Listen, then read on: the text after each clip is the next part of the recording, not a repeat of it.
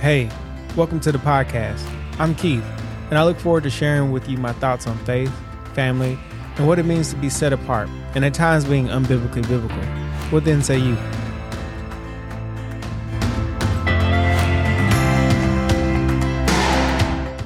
Hey, good morning, good afternoon. Thanks for listening in on this podcast today or even viewing this podcast on YouTube. Just super thankful that you're here. And I pray that this message, this conversation starter, really impacts you for the better. And with that being said, let's hop right into the word. Today, we're going to be covering 1 Corinthians chapter 12, verse 12, all the way through verse 31. And I think this is just important to always have the word kind of readily available. So let's get into it. So Verse 12, for just as the body is one, but has many parts, and all the parts of the body, though many, constitute one body, so it is with the Messiah. For it was by one Spirit that we were all immersed into one body, whether Jew or Gentile, slave or free, and we were all given the one Spirit to drink. For indeed, the body is not one part, but many.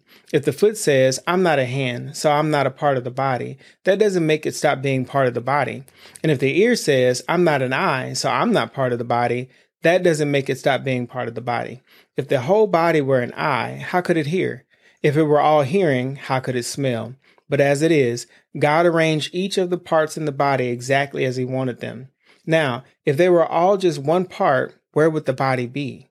But as it is, there are indeed many parts, yet just one body. So the eye cannot say to the hand, I don't need you, or the head to the feet, I don't need you. On the contrary, the parts of the body that seem to be less important turn out to be all the more necessary.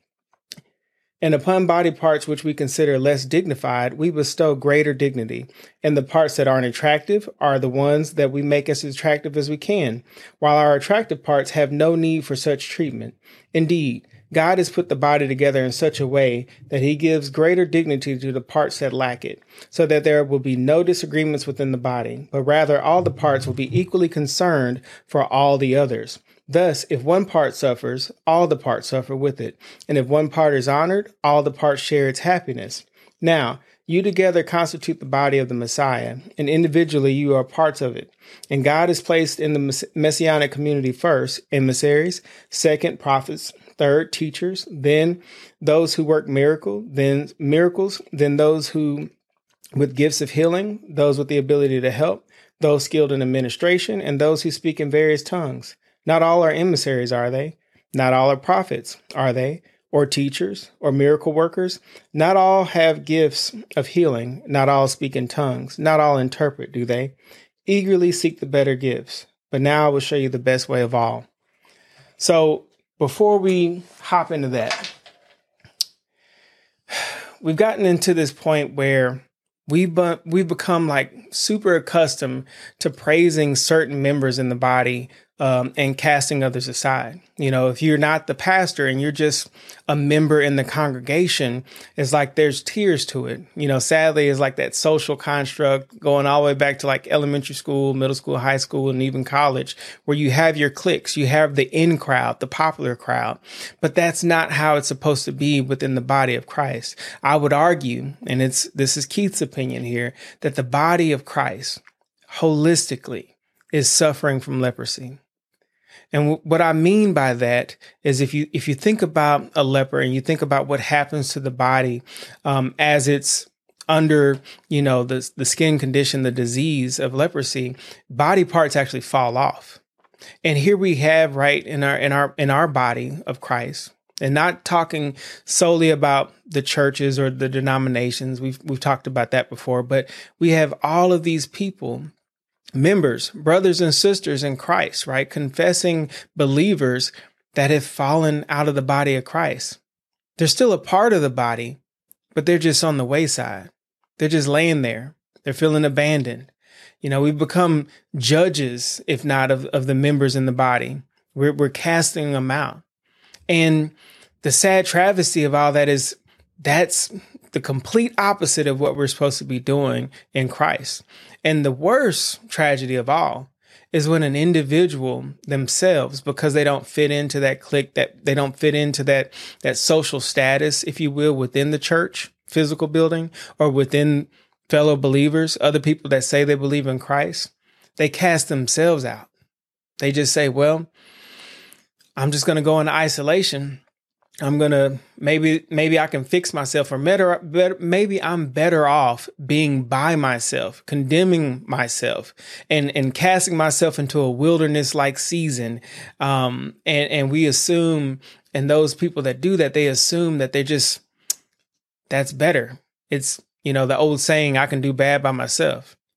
But worse, like I can believe in Christ by myself. I don't need these so-called believers, these so-called Christians, because I don't see faith and community. I don't see inclusion. There's white churches, there's black churches, there's Spanish churches, there's, all these different churches with different people group. And how am I supposed to fit into that? And so they would rather just be unchurched, and not just physically from the church building, but unchurched spiritually, to where they're just going to go at this alone. But God did not design you or me or this body of Christ to operate in individuality. He didn't design us to operate in isolation. Like, if God calls you to isolation, that's one thing, right? That's a whole nother process. But when you just remove yourself because you're like, I just don't fit in. And these other Christians, they don't accept the fact that I praise the way I praise, or that I pray the way I pray, or they say that I'm too righteous, or they say that I'm holier than thou, and all of these things, right?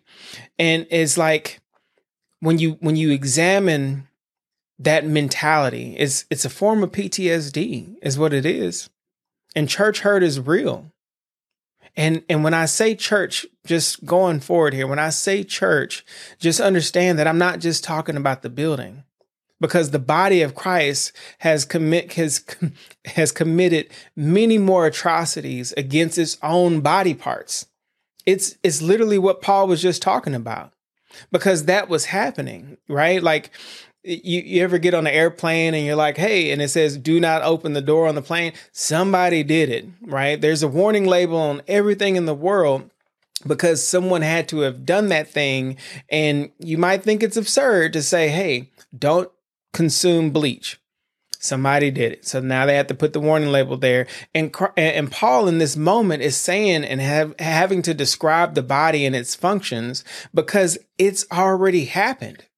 So if it happened in the biblical days before iPhones and Twitter and Snapchat and all these different social media outlets and the big mega synagogues is what I'll call them today, before all of that, if it was happening then, how much greater is it happening now?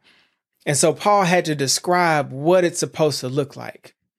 And so I go back to the point of leprosy, right? If you study the textbook often, right? If you study the Word of God, the textbook, right? If you study the Word of God, go back to Leviticus 13 and just do me a solid and read through that, right? There is a description for exactly how the priest is supposed to deal with diseases of the flesh, right? The priest is supposed to examine.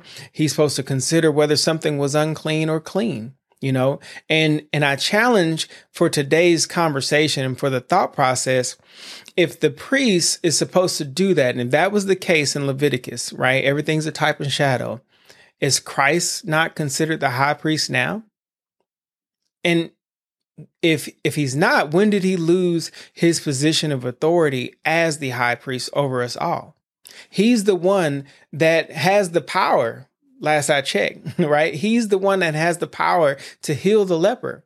He's the one that says, hey, go sin no more. Hey, come out of that place of wilderness that I did not call you into. Hey, I know your brothers and sisters might have caused you to feel some type of way and you're dealing in this consistent state of PTSD, but that's a trap. That's a mental trap that the enemy wants to keep you in because he wants the body of Christ to be disjointed, right? And believers, we do not do ourselves any justice in this regard. And I think it's because there's so many Christians, right?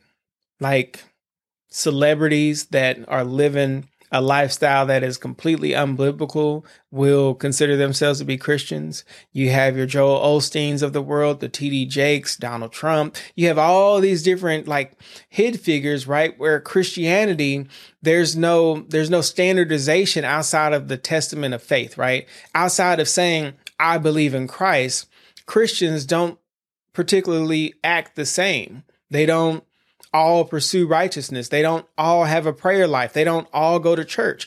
And so as an unbeliever looking into the body of Christ, he or she may see a piece over here, a piece over there, a foot over here, an ear over here, and it just looks disjointed. Why would anyone want to truly be a part of that body, right? That family dynamic that's supposed to be there if it's that corrupt and disjointed as is? And so with that, I definitely want to slide into 1 Corinthians chapter 13. It says, I may speak in tongues of men, even angels, but if I lack love, I have become merely blaring brass or a cymbal clanging. I may have the gift of prophecy. I may fathom all mysteries and know all things, have all faith, enough to move mountains, but if I lack love, I am nothing. I may give away everything that I own. I may even hand over my body to be burned, but if I lack love, I gain nothing. Love is patient and kind, not jealous, not boastful, not proud, rude or selfish, not easily angered, and it keeps no records of wrongs. Love does not gloat over the other people's sins, but takes its delight in the truth. Love always bears up, always trusts, always hopes, always endures. Love never ends, but prophecies will pass. Tongues will cease. Knowledge will pass. For our knowledge is partial and our prophecy partial. But when the perfect comes, the partial will pass. When I was a child, I spoke like a child, thought like a child, argued like a child. Now that I've become a man, I have finished the childish ways. For now we see obscurely in a mirror, but then it will be face to face. Now I know partly, then I will know fully, just as God has fully known me.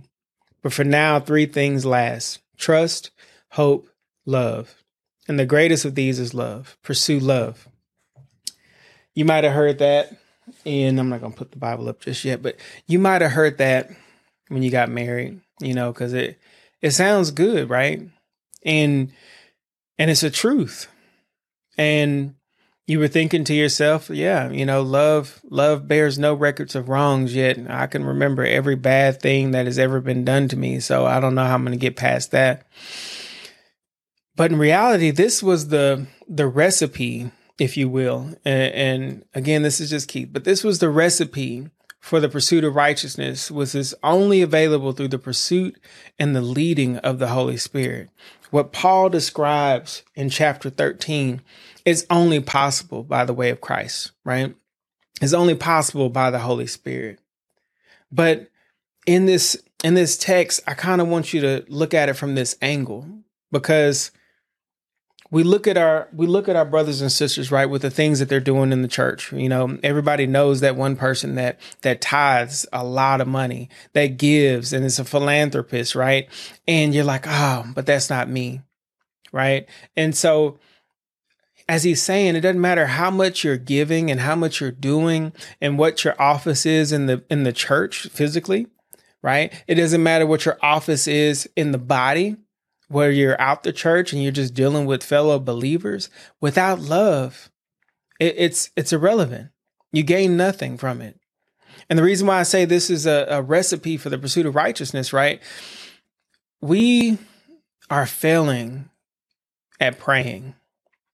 We're failing at praying for our enemies. Like, how often do you sit and pray for your coworkers, for the people that, in your opinion, don't deserve it? How often, when Trump is in office, it was a lot of points of contention, right? But I think he professed that he believed in Christ. But how often were people upset with Trump, wishing that he would go to hell even, but not pray for him, right? How often are you struggling in a marriage, in a relationship, and instead of praying for that person, you're just coping, you're just dealing. These brothers and sisters out here, and this is just because I know no man's heart, right? The brothers and sisters out here that are being cast off, the members in your congregation, those that are just not even in the physical building of the church, but just simply that you know in your life that profess that they believe in Jesus Christ, we're not praying for them. Instead, we have ministries of exposure. Instead, there's a whole trending thing where, people are just out on YouTube, and this is why Joel Osteen is the devil, or this is why Copeland is the devil, and this is why prophet such and such is a false prophet. And not one time are they praying for those people. Even if, from a genuine space of love. Because if that's the one thing that Paul is describing as the main denominating factor, right, of this is what sets us apart. He's already described how the body should look. And he said it's irrelevant as to what position or what posture you hold, whether inside the church or outside the church, but you're supposed to still be together. We're supposed to be concerned about every element of the body. You stub that pinky toe on the edge of a wall, you feel it, you feel it, your synapses go off and you look, your brain is activated and you have the pain and your hands are reaching for the pinky toe, et cetera, et cetera. Everything comes together. And as a body, right, it's concerned about that member that is in pain. It's concerned about that member that is hurting, right? And we as believers, instead of sitting here spending countless hours and YouTube clicks and trying to find out what's wrong with your fellow brother or sister, instead you should be praying. Instead, you should be loving them, right? Like, we're the worst. As a non-believer looking in on this body of Christ, we're jacked up. Straight up. I mean, we're all walking around with the Jesus shirt or the "What would you Jesus do?" What would you do if you were Jesus? Right? Bracelets and cross chains, and there's churches on every corner. Yet there is no love in the body of Christ, not on a mass scale. And so either that's one or two options: either people are claiming bar Jesus as Christ, or they're really believers and they've forgotten that love should be above all these things. And so I'd offer you a challenge, right? Like if that's a whole thing, right? I would offer you to challenge yourself to pray for people that have told you they believe in Christ, but they might not be living it out. There's a place for reproof, edification, correction, et cetera, et cetera. But if it's not done in love, the message won't be received. Because it's done from a deceitful heart. But prayer, fasting and prayer for those who are living this Christian life out, but yet still stumbling around. That's what we need to be doing. We need to be praying for one another, and we need to be praying from a form of love. Think of the most loathsome person out there, right? That's believed to be a brother, right? Because even Paul references that in scripture. He's like, I'm not concerned about the world's sins, right? Like, I'm not saying, hey, you need to be concerned about the evil in the world. Otherwise, you couldn't even be in the world. Okay. So check that off. That's in Corinthians as well. He's talking about the members of the body. He's talking about people that confess to be a brother or sister in Christ. Those are the ones that he wants us to have our attention focused on. And so, are we focusing on our brothers and sisters? Or are we just examining their deeds, being judges, judging their state of belief, judging their state of faith, judging their walk in comparison to ours? You got to understand sin is sin is sin, right? And so if they're smoking cigarettes, but you're watching satanic movies, y'all on the same playing field. Y'all both need work. Y'all both need to grow up. You both need to come out of it from being a childlike mind, and you both need work. And this is a grind that the whole body is going through. This isn't just something that Betsy Ann over here, who's super righteous and has no sin in her life, she's the only one that's righteous enough to pray. No, you are righteous enough to pray. Don't think that you're unworthy to go to the throne room of God, because that was the one thing, that was the one mystery, right? When Christ died for our sins and rose again, and the Holy Spirit came and it was poured out amongst all flesh. That's the one thing that you now have access to do that you didn't have access to do before. Forget the gifts. Forget being able to speak in tongues, forget being able to heal people, forget peace and joy. But now you have the ability to sit at the throne of God and intercede. You have the ability to pray. You have the ability to converse with our Heavenly Father. I would argue that that's probably the most important thing, because now when the Heavenly Father sees us, he sees Christ. That's a big deal. Because he doesn't see the imperfections and the flaws inside of us anymore. He just sees his son that was the ultimate sacrifice. And so now we can pray. We can converse. We can have an intimate relationship with God. That goes all the way back to Eden. We'll say that for another time. Now we can walk with the Father as it is in heaven, as it is on earth. Just saying.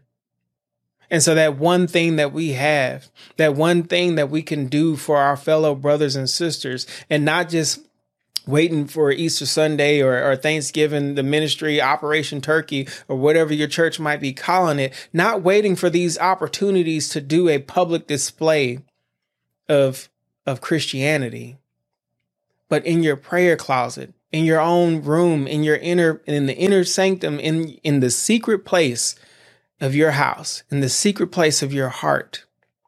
You shouldn't just be praying for your family. You shouldn't just be praying for your spouse. You should be praying for your brothers and sisters, not only that you think are doing it right, but the ones that you think are doing it wrong. You should be praying for those even more diligently. Because if Johnny B. Good got it all right, that's great and all, but the one that you know, the one that's like, he's a Christian, or she's a Christian, but she's living with somebody else. Take that to the throne room to God and intercede on her behalf. Like, that's your job, body. There's so much to think about when we think about these things. I mean, we are our own worst critics as believers, and has got the body of Christ scared to speak on the name of Jesus publicly because we're too afraid to be judged by other Christians. Think about that. We will talk about anything under the sun, sports, politics, you name it. We have an opinion, and we will fight and down that sword all day long about any and everything outside of Christ. But we won't talk about Christ to others because you might feel condemned, like, well, I know you see me smoking a cigarette, so obviously I can't talk to you about Jesus. Obviously, we can't pray for each other because we're at work, and at work we can't talk about Jesus. Are you sure? You can't proselytize, but you can talk. I'm just saying. The body of Christ is too afraid to be bold in Christ, to really live out a Christ-filled life, a Holy Spirit life that's on public display, literally carrying their cross, because they're afraid not of the unbeliever, they're afraid of the believer. They're afraid of potentially you.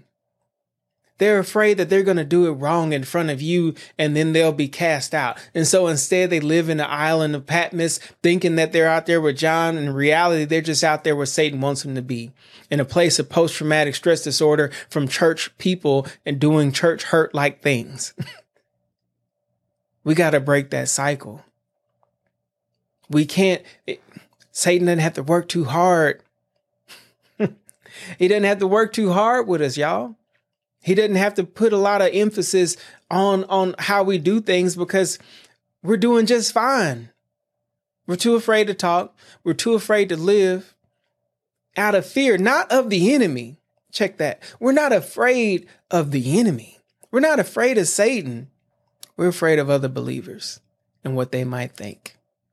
We're afraid that we don't know enough word to talk to the pastor about something that we feel that he may have misled, or he might have took that scripture out of context, and or whatever the case may be. We don't even know how to approach that in love because we're just a member. And so we're just going, amen. That was a good word, because that's what everybody else said.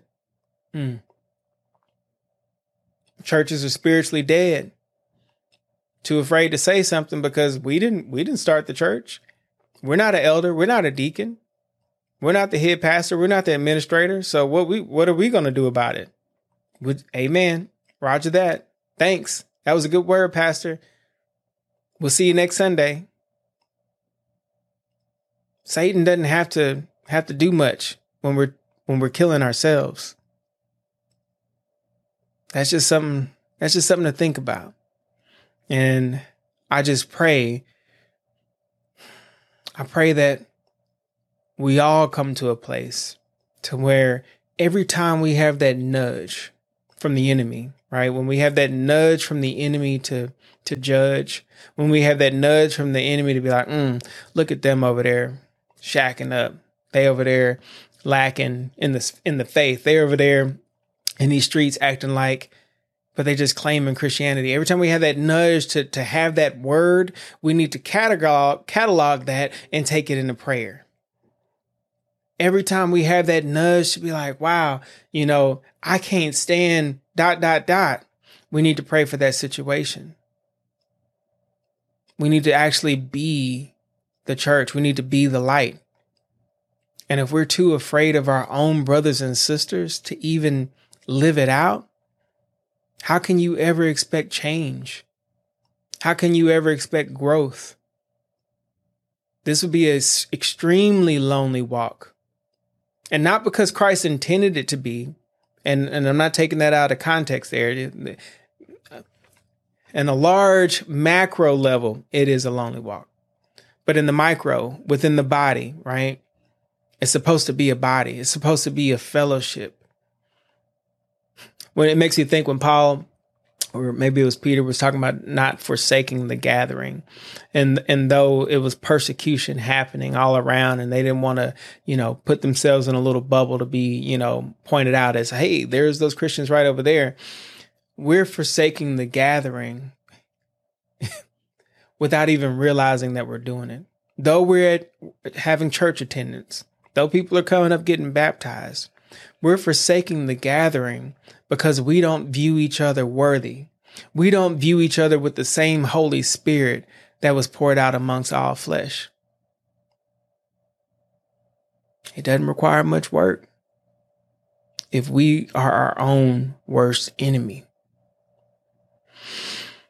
Don't take my word for it.